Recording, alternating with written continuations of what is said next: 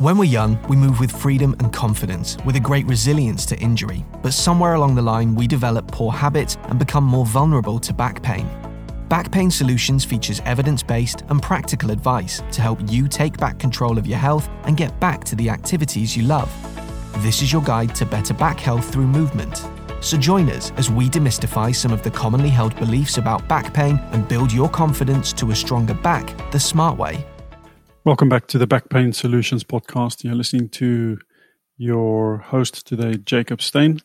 I'll be doing a solo today, and we're in the third episode of a series of 4 where we're talking and looking at building tolerance when we're thinking of low back injuries. So today we're going to look at the topic of spinal hygiene and why this is so important when we want to build tolerance and we want to get out of that chronic low back injury state.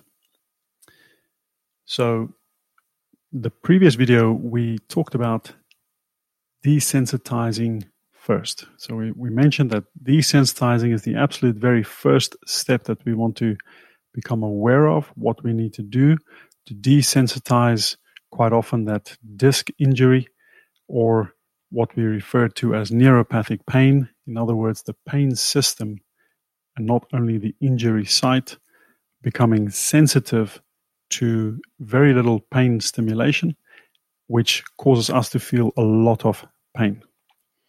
And so once we've done that, we move on to the next step, and that is spinal hygiene. In other words, understanding the importance of moving well. And what do I mean with moving well? Well, I mean in a way where we're isolating the injury site so we don't have unwanted or unnecessary movement through the injured tissue, which will cause a pain trigger. In other words, keeping that injury going on and on and on. So that's the main aspect of spinal hygiene, is to learn to use your body in a way where we're allowing the desensitization and we're not looking up the pain trigger.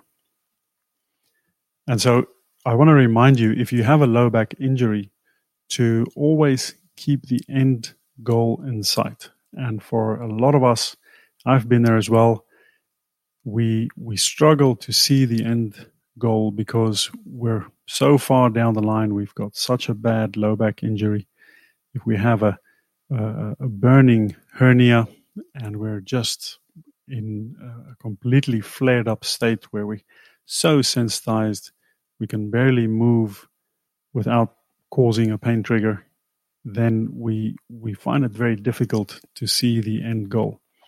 But I'd like to encourage you to gradually start seeing that more and even visualizing pain-free movement.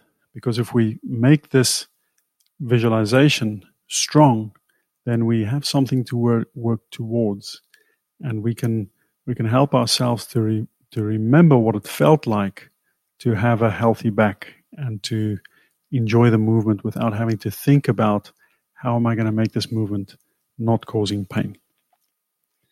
So the other thing I want to talk about is what we call corrective movements.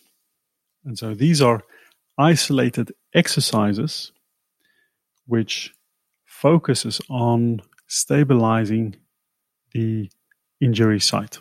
So we want to stabilize that area, not only that area, but also the areas around it, to enable the body to move in a more secure or more safe way. And so, to give an example, if I have a low back injury, especially if I've developed a hernia without trauma, it most likely comes from too much repetitive movement, similar types of movement, which now cause the injury or cause the tissue to become injured. And so now I have, for example, a burning hernia. So what I would be doing then is I would stabilize the areas around it. So I would go and work especially on my posterior chain, my glutes, my glute med.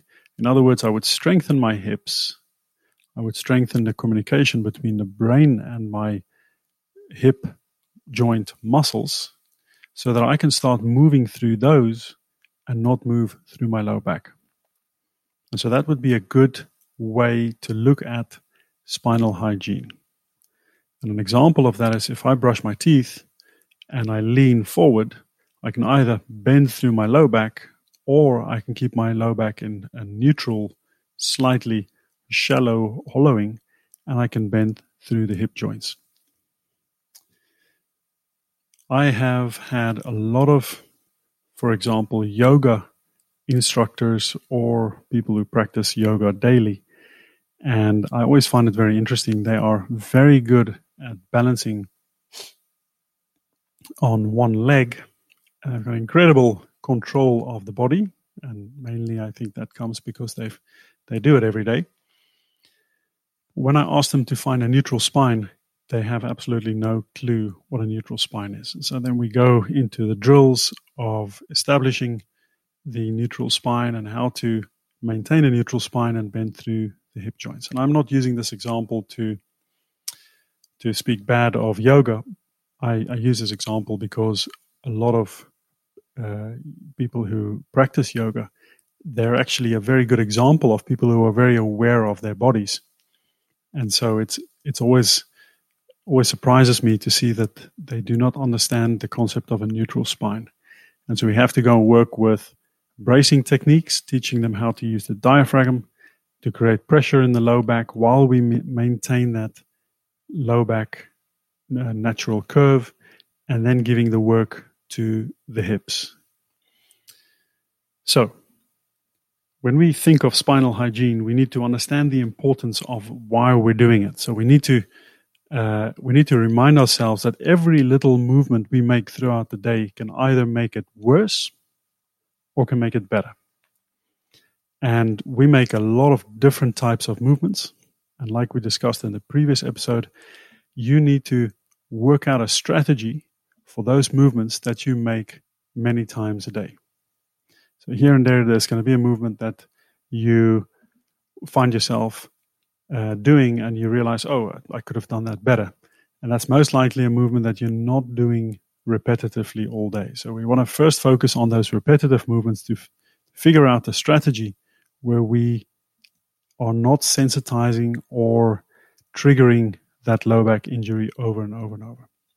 And if we have more capacity, in other words, we're not that busy, we don't have 5 children to take care of, and we have that extra energy and capacity to look at all the smaller, finer movements, then my suggestion is taking your time before you make a movement, especially a new movement, maybe stepping into the car or having to reach over a table to pick something up, or if you work with, if you have kids who are really small, take your time, find a strategy to maintain the neutral low back curve, learn how to brace the abdomen, and give the work to the big levers, in other words, the knees, the hips, and the shoulders. So together with that, spinal hygiene would also include what we discussed in the very first, or the second episode of this series, and that would be to desensitize. So making that part of your routine, depending on the severity of your complaint, would mean either once, twice, 3, 4 times a day, using a strategy to decompress the spine. So I hope everybody understands what is meant with spinal hygiene. We do not only use spinal hygiene when we have an injury, but we also do that once we're out of the injury, so we can understand what is good or bad movement in terms of taxating the joints in the spine. So we can figure out a way to maintain good form, build strength in the right places, and make sure we don't fall back, or use it as a preventative strategy. So we don't have to always think about movements that are not going to hurt our back. But instead, if we do this, we can find a way to make sure that we don't look up repetitive movements that will cause an injury. and eventually cause us to become more sensitized in the low back again. So in our next episode of this series, we're going to look at the isolated exercises we do to stabilize the spine. And we're going to talk a little bit about the bracing techniques and strategies we can use to make sure that we don't fall back, because we've discussed a few points today, and I have to say with all of these points there's always a overlap, but I would like to try and break them down so that everybody is aware of the different things that we need to focus on. And when we have an overview of what we need to focus on, we're much better equipped at making sure that we're heading in the right direction. Because I see so many people who are turning up in my practice and they think that they're doing a good thing by stretching out their low back injury in the morning and blaming it on short hamstrings, or being upset with their bodies because they're not getting better, and so they plow through with the injury thinking that it's just going to go over. And I have to remind them that that's not actually taking ownership of their recovery, but that's making sure that they're keeping themselves in that injury state. So, thank you for listening to me. Like always, please head over to iTunes and give us a rating there. You're very welcome to have a look on the website, download the free ebook, and I hope to see you in the next episode where we look at stabilization of the low back.